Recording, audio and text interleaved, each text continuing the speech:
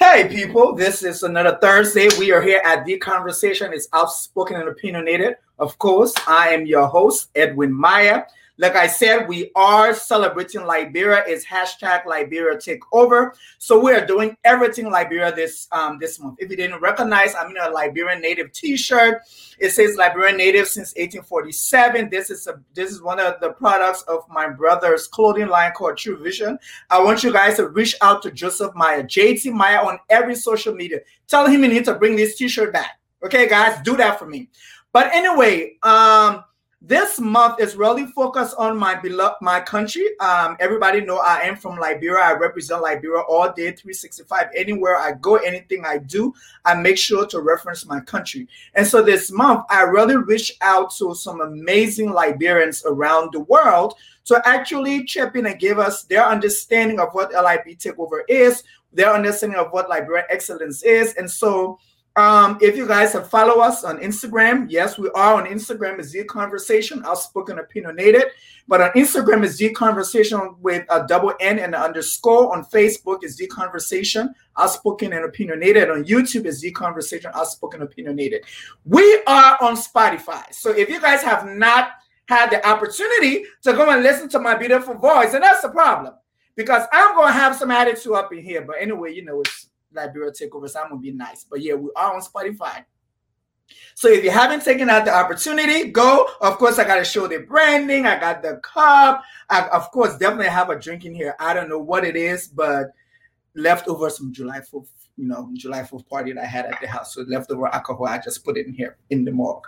But anyway, back to what we're going to discuss today. I have an amazing Liberian author here today. She's not only an author, she's an ecofeminist. She's a PhD student at the University of Manchester. I hope I'm not wrong.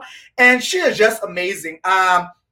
From Seton Hall. I mean, there's just like a lot of things going on. She has some amazing project that she's doing, some amazing things that she's going to share with us. But without further ado, I'm going to break the ice and bring in Chantal Victoria. Welcome to the conversation. Thank you. Thank you for having me. It's good to have you. Finally, you were here. This is amazing. I tell people, I said, look, I have some amazing friends. And once I start this podcast, you guys going to know them. But I'm so happy that you're here. I appreciate the fact that you are from the other side of the world, but I think you're spending some time with us here in the States. Yes, I am. Great. So I appreciate that you took the opportunity to sit here and just talk with us. We are celebrating LIB Takeover, Liberia Excellence. And so, who is Chantal Victoria? Well, thank you. Chantal Victoria is many things, but in short, I am a doctoral candidate at the University of Manchester, and my research is on water security, peace, fragility from an African ecofeminist perspective. And I'll explain what that means. But and I'm also a children's book author. I am the author of the John Jay children's book series, which touches on a lot of environmental. Exactly. That's it. I love it. It touches on a lot of environmental themes, but also touches on Liberian culture and values and friendship and family ties, and all of those other themes are running through the book as well. So I wrote my first book, John Jay, that you just showed in 2017, or published it, and then my new book now is John Jay Goes Upriver. Is the sequel to John Jay. So that launched on the 5th of June. And so, so that's me in a nutshell. I've been, my first degree is in English and Political Science from Seton Hall University. And then I matriculated to the University of Pennsylvania, where I got a master's in environmental management. And now, as I said, I'm pursuing my PhD in the UK. And I've been living in London for 8 years now. So I'm a lot of things, because I'm American, but I'm Liberian, but I'm also British. As well. So, but yeah, so those, that's my home. That's me. And that's amazing. And so, with all this shutdown, a lot of things is going on. So how are you? So you're based in the UK. I am. You're here with us in the States, spending some time with family. Hi, Yep. Mom. Hi, Dad. Hi, sis. I know you're spending some time with us in the States, but how were you able to deal with quarantine in the UK with your family over here and you being over there? Well, it was a bit of a mix, actually. So, we were hit really, really hard in London, and we were actually one of the slowest European countries to respond. So, from March of last year of 2020, maybe the second week in March, we had a serious lockdown. Like, it wasn't, from what I saw from what was happening in the States, it wasn't the same. Like, we were not allowed to go outside more than once a day and only to exercise. And so, every shop was closed down. Everything was closed down. Like, the only thing that remained open were supermarkets, and that was it. Even transportation, at some point, they only started running buses. So we were on a very, very strict lockdown. So I was working at the time. Before I started my PhD last September, I was working in academia at another university, Kingston University. And so I was just like working from home. And at first I wasn't too bothered by it. When it first happened, I was like, oh, yes, great, get to work from home. Because like many other people, I thought it was going to be like a 3-week thing, like in a month's time, I would come, go back into the office. But as we all know, it spiraled really quickly. And so, so I stayed there until about May. And then I got really tired of being alone and my family being here, and it was just really messing with my mental health and everything. So I packed up my flat and came to the States for the summer. And it was crazy because I was flying during, like, this was like in the center of what everything was going on. So like if anyone's ever flew through London Heathrow Airport, it was completely empty. They were only using one terminal. All the shops were shut. The only thing that they kept open was a Boots, which is a pharmacy, and it was insane. And literally, the plane was empty.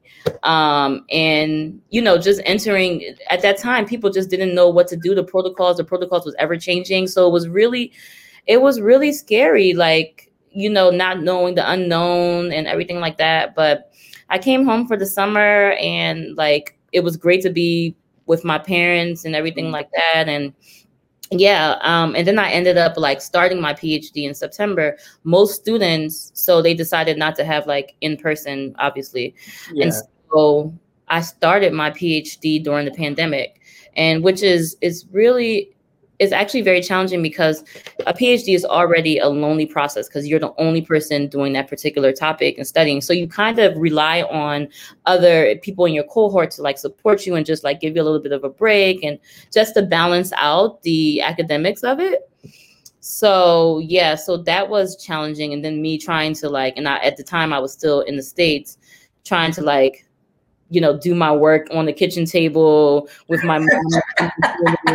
And be coming in the background, and it's like, Mom, I'm in class. It's like I understand. It was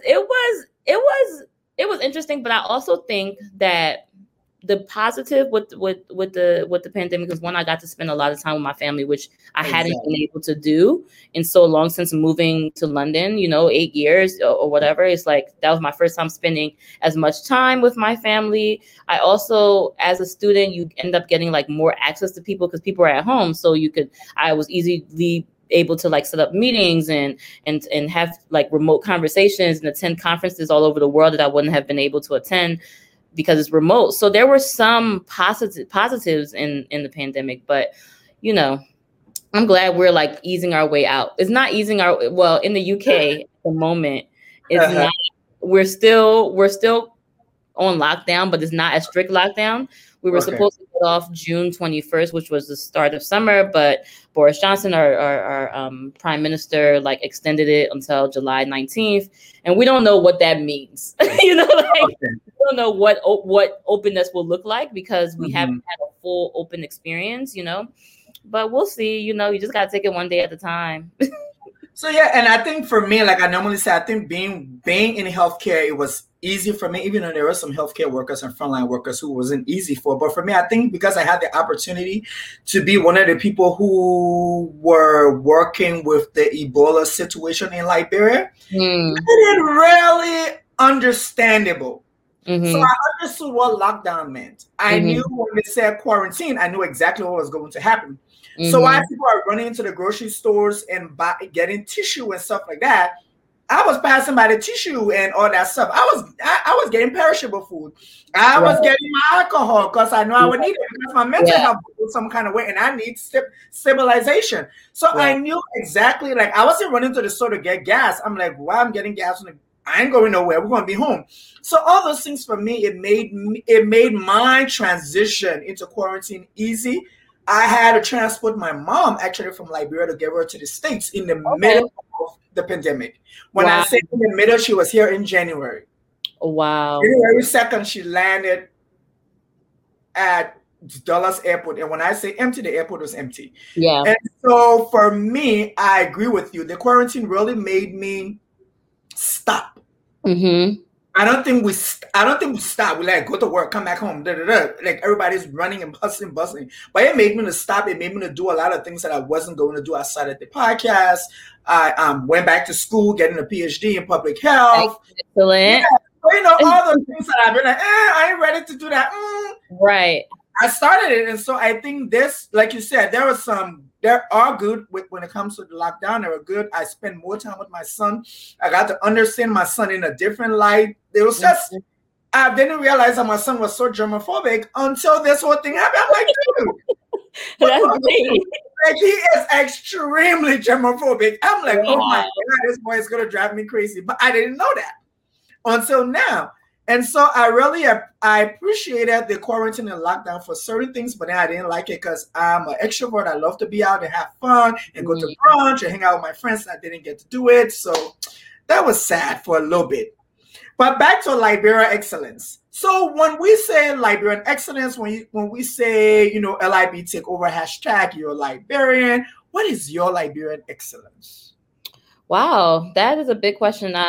It's I first of all, I'm happy to kick off the LIB takeover. The reason why July is very important is because July 26th is it's the birth of the Africa's oldest republic. So exactly. I'm happy about that. Excellence mean being for me, like Liberian excellence, and what I try to achieve now when I'm trying to achieve excellence is basically putting my all into whichever endeavor that I reach for. Like any initiatives that I'm doing, anything that has to do with, advancing not just Liberia, but Black women and marginalized communities. Those are things that I'm passionate about. So for me, excellence has a lot to do with like advancing other people, moving the needle forward, or like, contributing somehow to a cause that you're passionate about. So yeah, that's, for me, I like to believe that people think highly of me in that regard, because I am very passionate about the things that I'm passionate about, if you know what I mean. Like, I'm passionate about Liberia, obviously the advancement, the development of my country. I'm passionate about like, feminism and women and diversity and inclusion. I'm passionate about like environmental issues. I'm passionate about things that affect marginalized communities. I'll just say that, and so yeah, that's hope I answered your question. No, you did. And I like when you said, for me, and I know that's what Liberian excellence for me is really for me personally, is taking Liberia to another level. But in everything that I do, I have to be conscious about it when it comes to Liberia. I have to understand that I might have certain privilege that certain people in Liberia doesn't have. And so when I'm doing something, I need to realize to include those people who aren't privileged enough to have access to the things that I have access to. And so when I say LIB take over, for me, it's like the entire Liberia. I think there are great things that can be done in Liberia. I think God has blessed us to have the experience and have the opportunity to be in these countries and do the things that we can do. And so we should be able to give back to our country, whatever way we can. And that is why I started this podcast, to start these conversations, because I feel it's like in our community, there are some conversations that aren't being talked about. Yeah. And if we don't start it now, like I said, I like your book because I can relate to it. When I read it to my son and we're talking about certain things, he's like, "Oh, Daddy, did you play that game? Did you do this? Did you do that? Did you talk? Did you carry water on your head?" I'm like, "Yes." You know, Yeah. she didn't care. Or does she have 5 people in the house serving her? She's like, "You need to go do some stuff." So all that stuff for me is what it really is, and it leads us now into the book. I want to talk about John Jay. First question is, because we have a mutual person with this name. So I want to ask, why John Jay? So John Jay is fun. It's because my part of my ethnicity is Bassa, and so John Jay. To be honest, my maternal grandmother loved that name, John Jay. There's a lot of J's in my family. There's a Jay, John Jay, God Jay, this Jay. You know what I mean? And so my grandmother loved the name John Jay, and she tried to give the name to many of the grandkids that were coming on after me, and I think she did actually name one of our one of her grandchildren John Jay as well, but cousins and things like that. So it's a family name, it's a Bassa name, and so and if I'm the Bassa people don't kill me, but I'm pretty sure that it means for God's sake, in God's name, or everything in God's time. I think that's what it means. Okay. And so, Bassa people don't come for me, but I'm pretty sure that's what it means. Come for you. This is just a conversation, people. So John Jay, that's how the name came about. I had various different, the character name. I didn't know I was going to name the book John Jay. I wrote the book. And then the main character name is John Jay. And I kept going back and forth about what it's going to be. And I was like, let it be something very Liberian, so that people can recognize our names, when you think about other West African or African names or whatever, the Fonke's and the, and the Kwamis and all that kind of stuff. I want people to recognize John Jay as a Liberian name, so. Yeah. So what was the inspiration behind this book? When you wrote this first book, what was the inspiration? Okay, so at the time I started penning that book on my way when I was living in London, going to work. I started writing it on my typing it on my iPhone, on my commute. And what I wanted to do is basically, when I was a child, the books that I read really stuck with me. And I felt that there were less and less books that reflected not just Liberian culture, but black characters, And so I wanted to contribute to that. There's not many, in comparison in the publishing industry, it's not as right now in this age, I would say, because of the Black Lives Matter things, people, publishing houses and other corporations are embracing more diversity in books. But overall, it's still, and even with these initiatives now, there aren't many diverse books. So one, I wanted to contribute to that. Two, I was very passionate about water issues, based on my experience in Liberia or whatever. So I wanted to be able to tell a story about that, be able to explain a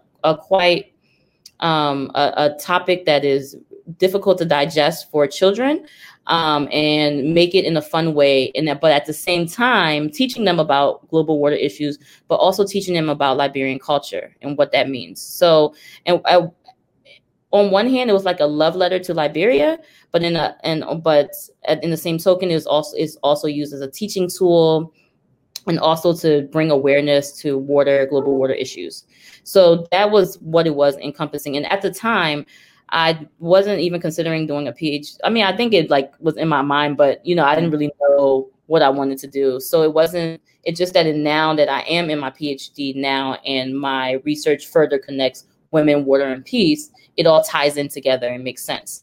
So those were some of my reasons. And I think also it was really important, when you showed the cover or whatever, I really wanted the photo, as you can see, to be of a brown skinned girl, someone who's wearing cornrows. This image is really important, that for a young girls to see, young Black girls to see, or brown girls, just to be able to see that those characters in themselves. And that was really important to me. So all of that was like very strategic in and around like children's imagery and what they consume. I like that, but there was something you said that was extremely important. And I have had this conversation with an educator who currently works in Liberia. He's in higher education. And I said, you know what? I never understood why when we were in Liberia, we had books that said A for apple. I lived in Monrovia. And so I knew an apple. Yeah. If you take that back to our kids who live in the remote village of Lofa County, where somebody said they don't even see the Atlantic Ocean, and you tell him A for apple, he doesn't relate. Yeah, exactly. So I love when you said that you created something that is relatable, that other brown skin, other Liberians, like I said, when my son read the book, when I read it to him, he was like, oh, wow, Daddy, you're speaking Liberian English. There are a lot of things in it that relates to Liberia. It gives me an example of my entire childhood.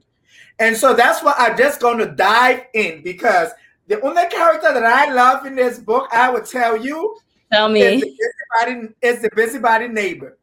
Oh, Mrs. Grimes. Mrs. Grimes, that's my home girl right there. Mrs. Grimes, so yes. Every Liberian neighborhood had Mrs. Grimes. Oh, yes. Oh, yes. Everybody. And you get it right there. Mrs. Grimes sits on her porch. She gets up early in the morning. Yes. Mrs. Grimes sits on her porch, and she minds the entire neighborhood. And when your parents come home, she can tell every parent who did what and what happened. Exactly. So for me was extremely relatable. I was like, wow, you really took the time to go into this. The names, like everybody know what Bindu. Yes. Like, who ain't know what Bindu? Everybody right now, I can give you like 10 Bindus of head right now. So I think the book is extremely amazing. And I like the fact that you focus on water, and I just want us to talk about that, because I think it's funny, because one of my recent projects had been talking about worms and parasites and stuff like that, one of the things I was working on. And that's really important that was highlighted in the book. And I really want to understand, what did you expect from a regular Liberian child to get from that area of the book where you talked about the water, she boiling the water and all that stuff?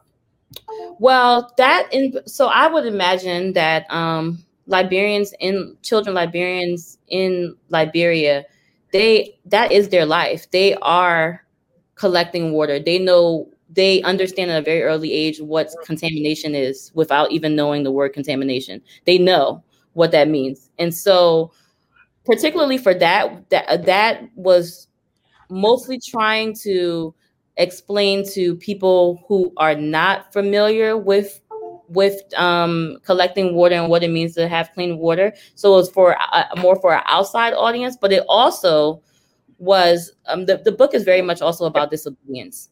And so it's the lesson within that. Why is it important that they're doing these things? Why is it that you have to do this? A little bit of science into that as well. So it was teaching audiences that are not familiar with clean water issues. It was also letting Liberian children who are familiar with that lifestyle, why is it important that they're doing what they're doing? Because sometimes I'm sure that you think that you're doing things just for the sake of doing chores, but your parents are asking you to do these particular things for a reason. So it's that, and also just explaining the whole idea of around public health a little bit. But like I said, this is a very big topic, and trying to explain that for children to understand it, that was a challenge for me. So, and I think you would know this, I tried to put a lot of humor in the book. Yes. So that it can be, like an easier story, like an easier way of telling the story. So yeah, that's in particular why I put that to explain a little bit around.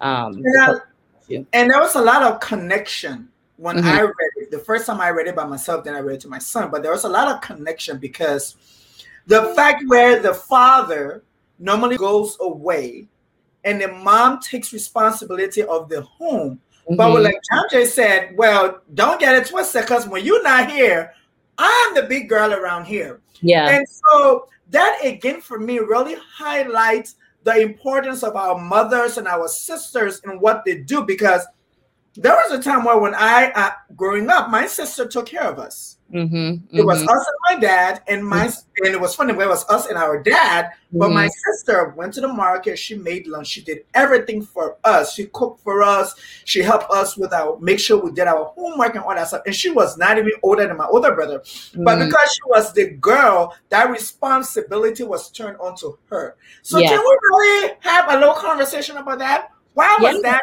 I don't know if any people have pointed that out, but I'm like, why was that really highlighted in the book?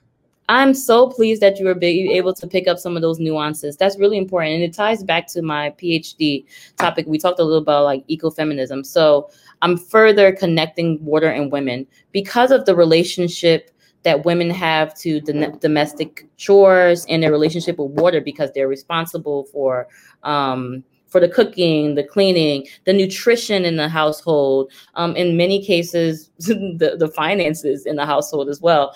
But just this nurturing aspect that women, I mean, we naturally are nurturers, but also just the role that women end up taking, especially in Africa and in the Liberian home. You know, you're often raised by not just by your nuclear family. You know, you have other aunts and grandmothers, and it's not uncommon in Liberia to live, if you don't have a father in the home, to have an aunt, sisters, just like how you were saying. So I wanted to also highlight that I'm so impressed that you picked that up, that like even at a very early age, girls, women, or young girls, and they grow into, when they grow into adult women, it's like they bear this responsibility as being like the head of the household, and taking on those very big responsibilities. So yeah, that was very intentional. I was like, okay, I see where she's going. And there was another one. Okay. That I picked up on. So normally in Liberia, boys don't play NAFOOT. So when you said the boys were playing NAFOOT, I was like, that is gender equality. That is equality right there. She is making sure that when a young Liberian boy reads this book, he understands that these are games that anybody can play. It's not strategic to one gender. Boys can play NAFOOT, and then they were playing kickball. Kickball. The funny thing is, you didn't say kickball. You explained the game, but you didn't actually say what it was. So for me, I was like, wow, this is good, because when I read it to my son, he was like, oh, Daddy, that sound for him, it sounded like baseball. Oh, exactly. So I was like, well, it's like baseball, but it's a game that we're playing like, bro, where we kick. And so I think reading this book, for me, it hit so many different avenues. There was it talked about gender, it talked about water, there was public health, there was also regular health, and then there was also respect. Yes. Because Mrs. Grimes don't play. When she sat down on that chair and she folded her hands, Mrs. Grimes said, put your hands down, little girl. Don't do that. We don't do that over here. And that for me was like, yeah, I know Mrs. Grimes. Yeah. So for me, I think there are so many avenues and so many things that you hit in this book that for me was just like, wow, it brought out the Liberian excellence. And this for me is LIB takeover. Oh, thank you. Oh my God.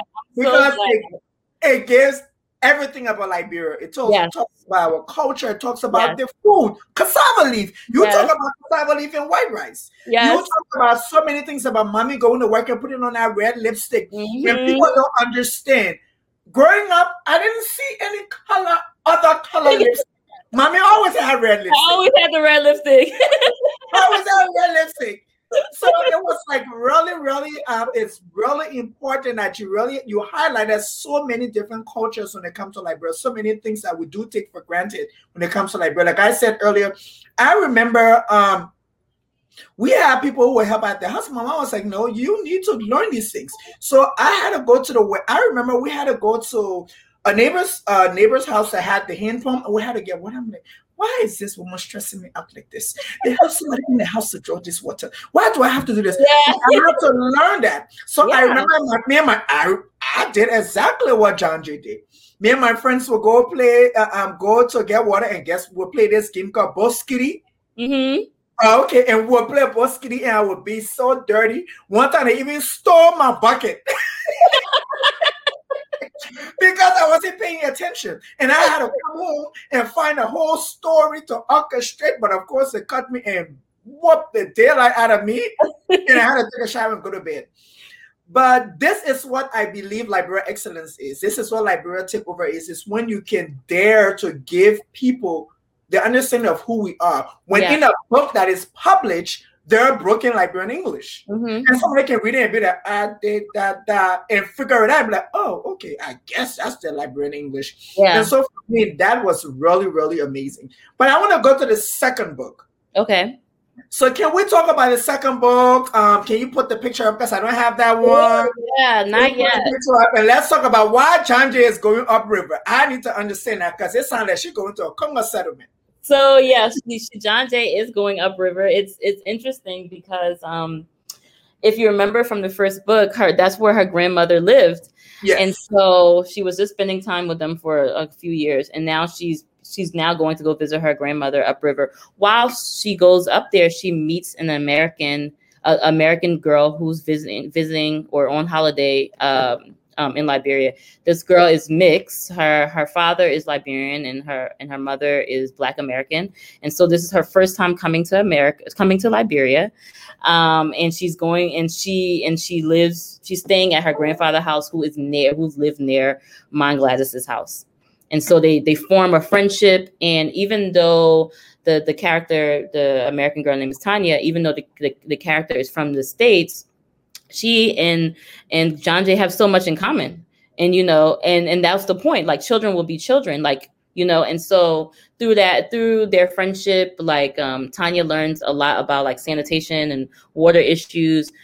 This book is not, so the first book was very much a PSA to water, like if that's what it is. But in this book, it's mainly it touches on a lot of different themes like friendship, family ties, and there is sanitation and water there, and there's like a specific scene around sanitation, but it's not centered in the plot like the first book is. And so this is basically, and what happens is John Jay and Tanya's grandfather and grandmother get into a dispute, and they don't want them to play together anymore because we don't do that. Oh yeah, if people don't know, we found it on done. So, friendship's over. So they once had to end their friendship, but they weren't willing to end their friendship just because they were having a dispute. So and then the story unravels from that. Okay, so don't talk too much. People who are watching, you need to go to. It's on Amazon. It is on Amazon, but it's the ebook. What I ended up doing this time around, which is different from my first book, I at the moment I want to be able. I started my own e-commerce, and so what I did was I pulled. So it's available in the e-version on Amazon, but I'm selling it directly from my site. So where can we go? Right? Where can we go? If someone is watching, where can you go? Where can they go? www.chantalvictoria.com. Click on books. Yep, and right there you'll see how to purchase the books. And you can purchase signed copies, or you can. And I also have some apparel on there, some John Jay. Some pencils, exactly. A postcard. You can get a signed copy. You can get an unsigned copy. You can get a bundle. And the postcard will make more sense to you once you read the second book. And I'm actually, it's so difficult to write a second book because coming off of the success of the first one, right? So you're like, I want them to love it as much as they love the first one. I don't want to disappoint the audience that I've already built based on my first book. And so I took a lot of time to read this, and I love this book more than the first one. I would want to be the judge myself. I'm not just saying that. Like this, there are so many nuances in this book. I continue, so I couldn't put, in the first book, like you mentioned, there were so many things around like Liberian culture and what it's like to, and I reimagined what Liberia was or is. And so in this book, I continue that, other pieces of the culture that are that's different.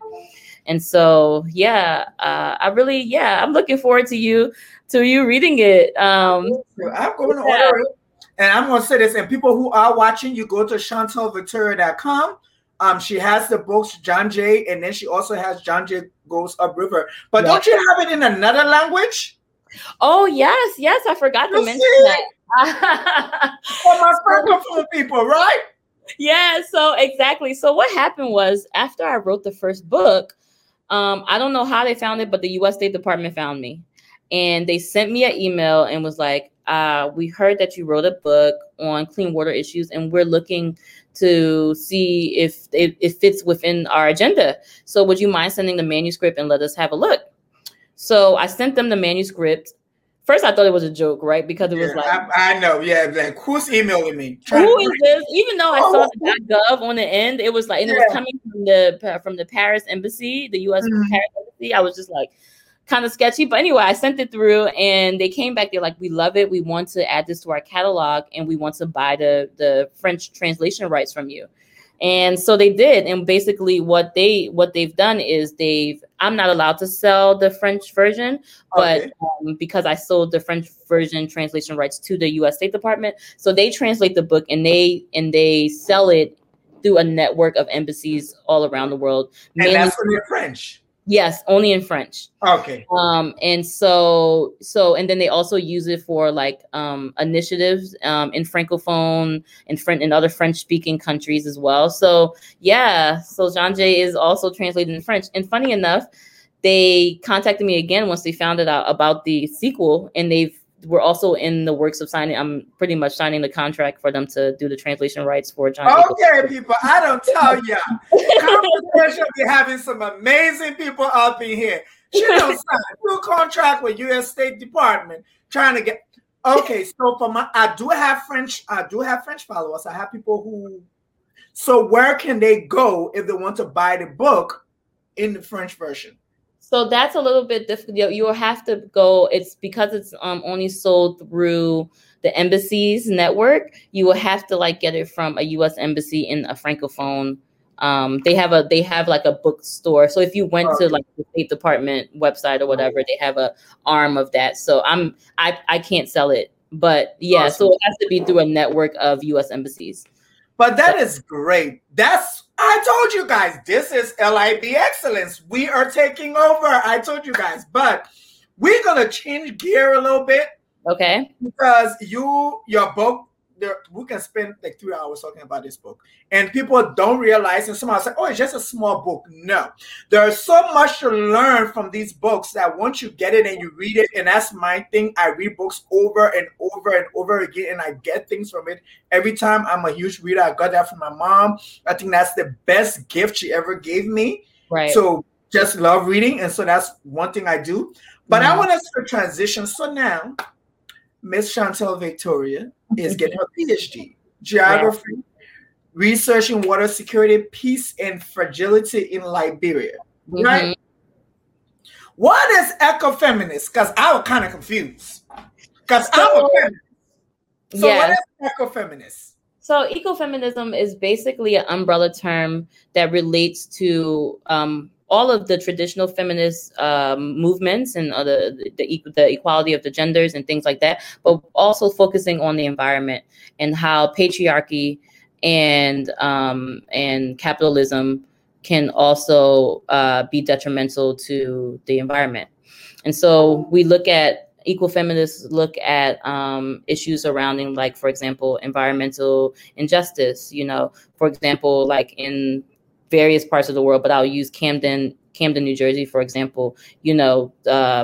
There's particular marginalized communities that are affected by environmental degradation and pollution that are affecting a particular demographic, usually Black and brown people. So ecofeminists, they respond to that. It's been, but I like to call myself a Afro eco-feminist or African feminist, and it deals with like ecofeminism because it's like many forms of mainstream feminism. It has been accused of, and rightfully, of leaving out Black contributions to the movements. And so it's always been this sort of like hierarchy and pecking order where like white women have to achieve these privileges first, followed by Black, followed by like Latinx and that sort of thing. So it's supposed to be ecofeminism is supposed to be a intersectional and intersectional form of feminism, tackling all of these different issues as it relates to ecology, through nature, and through feminism. And so that's what it is in a nutshell. Amazing. And so, so I was reading up on you, trying to get some information about you. And so you did have a project. You were awarded, funding for where you're responsible to provide Liberian girls, I think it's like 800 Liberian girls, with eco-friendly sanitation pads. Yes. And before I go into this, I want to say something. And so, as a Black man, having the privilege of living in America, I was never exposed to the fact that there are women, there are girls in the world who don't have access to sanitation pad. I have my sister-in-law who runs an organization called Foundation for the Advancement of Girls in Liberia.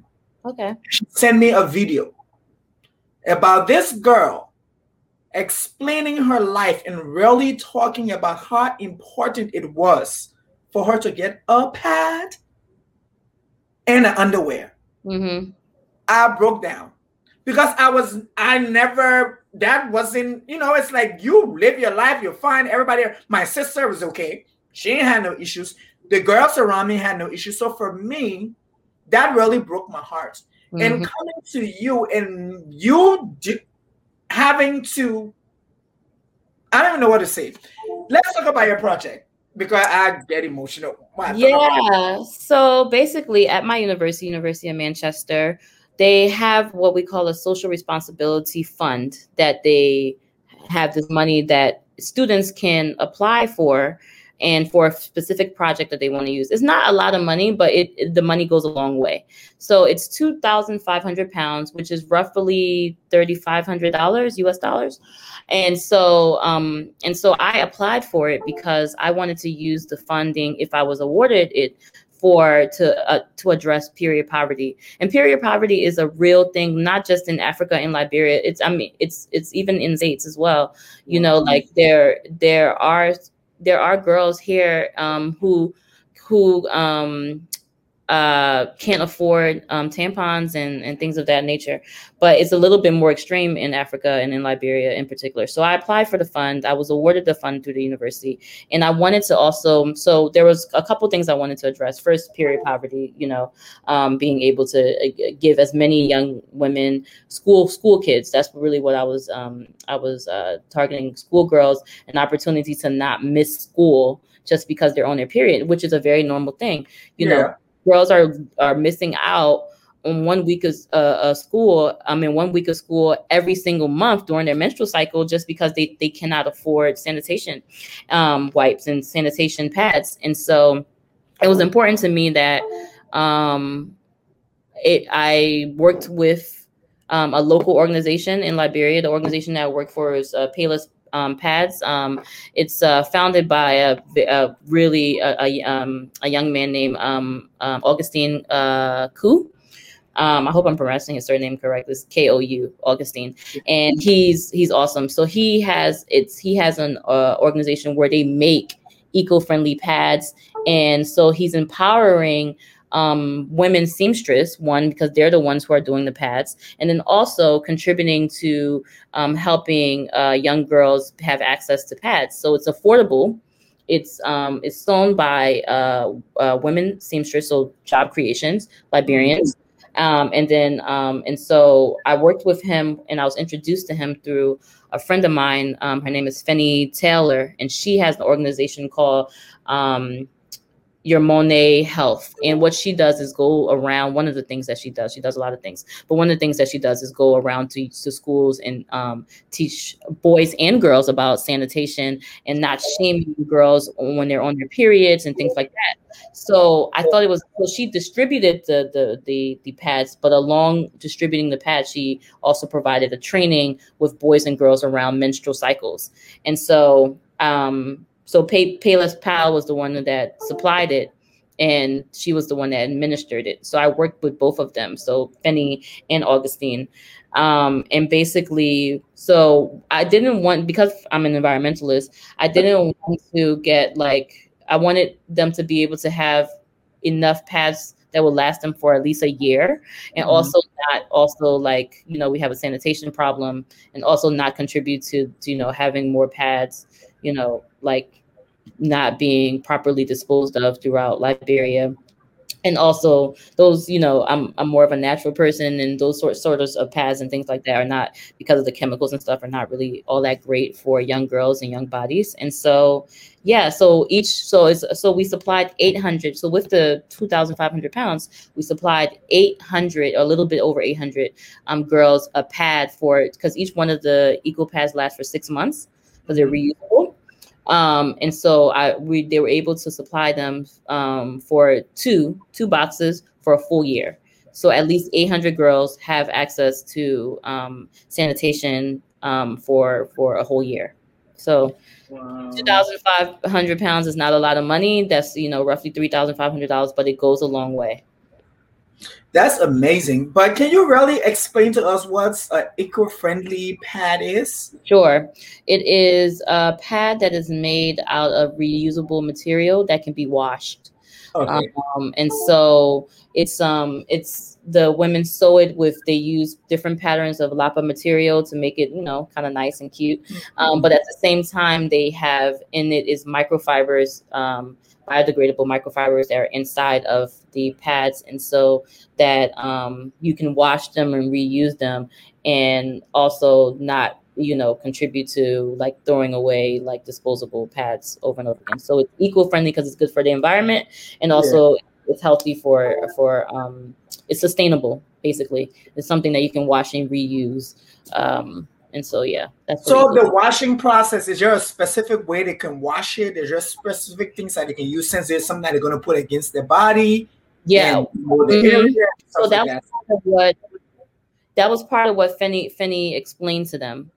Okay. And so that was part of the training about like how you can wash it.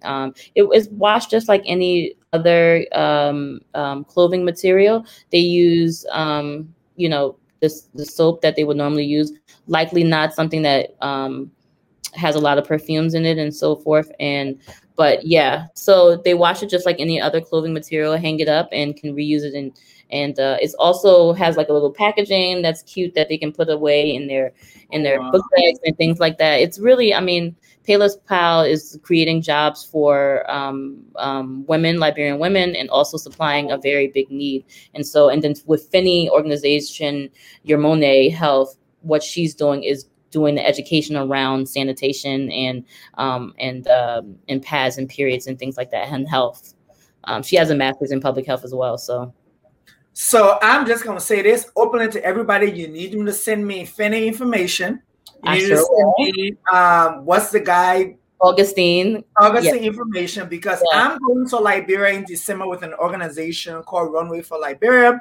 It's all about fashion. We're going through the whole fashion spiel and all that stuff. But I'm like, the conversation needs a project. And so this is going to be our project. I already talked to my foster sister. I'm like, there's something I'm going to do. But I want, it would be great to have all of them together, because she has access to the girls. He has access to the past. And, you know, the other girl has access to the education. Yeah. That's an amazing Christmas right there. Yeah, we can have a whole Christmas party and get these girls out. So I think, and I'm going to say it, December, the conversation is going to supply 1,000 girls. Yes. Amazing. That is what we're going to do. Amazing. I'm super excited for this. And so we are at the end of the show, and I know you don't believe that it's almost over. Yes. Chantal, you've been amazing. We really appreciate you, but I really want to, for a girl, brown skin like you, who's living her best life, what is the advice that you can give to a young girl coming up who's in Liberia and say, you know what, Chantal has the opportunity because she's in America or she's in the UK, and so she can do what she want to do. What can you say to that young girl in Liberia who really can't see the opportunities on how she can be who she thinks she can be? Well, my advice to that young girl is education is key. And I honestly believe if you have access to education, your opportunities are endless. And so even no matter what circumstances that you come from, or if you come from a poor background or anything like that, education is key to getting you out of that situation. And that, and I mean, I know it sounds a little bit cheesy, but I think that would be it. And also, just because you don't have the opportunity to like go abroad or anything like that, I want children to understand, or a young girl like me to understand, even in the space that you're in, you can create and be amazing and excellent in that space and advance your community. So that's really important. So that would be my. You are great. This has been amazing. You have given us so much information. Again, if you can just tell the people where they can follow you, where they can purchase your products, that would be great. Okay. First and foremost, my website where you can purchase books and other apparel. And I also blog. So it would be nice for you to go there. It's www.chantalvictoria.com, my name. Also, I'm on all social media platforms, Twitter, IG, at Shani, CHANNI_V. At Shani V, and you can find me like on social media as well, and tweet me and Facebook and all of those things. So yeah, thank you so much for having me, EJ. This was really, really great, and I know that people want to have you back, so you need to. We're gonna come back and we're gonna have a whole thing. So I have a whole thing that we're gonna do, and we're gonna do it with Asatu, and it's gonna be a whole event. Yep, we're gonna have a conversation. I'm gonna have a conversation with all my amazing sisters. That's what I want to do. Excellent. I'm here for it. We're gonna do this.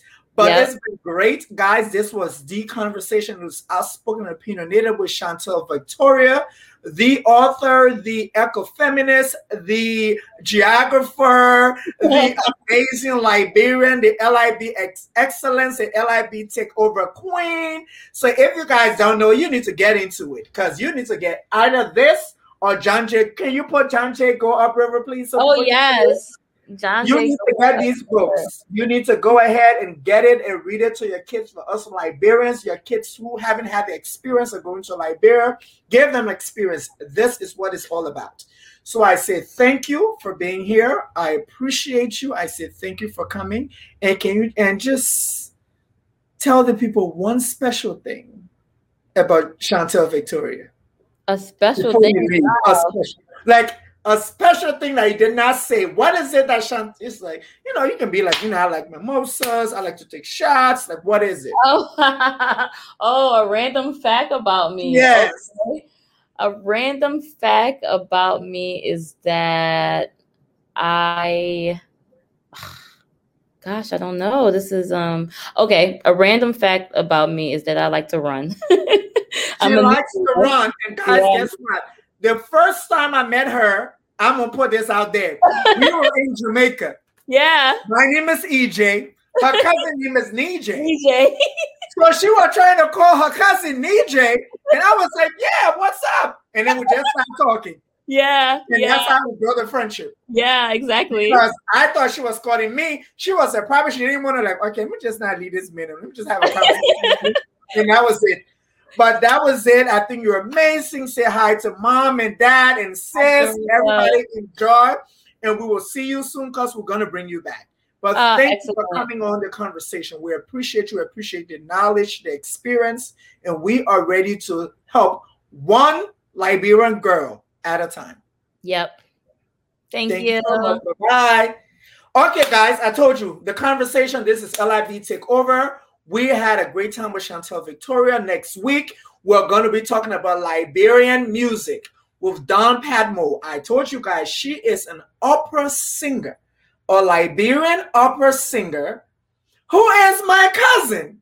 Don Padmo, she sang the Liberian national anthem at Ellen Johnson's first inauguration, and she's going to be here next week. So tune in. It's going to be great.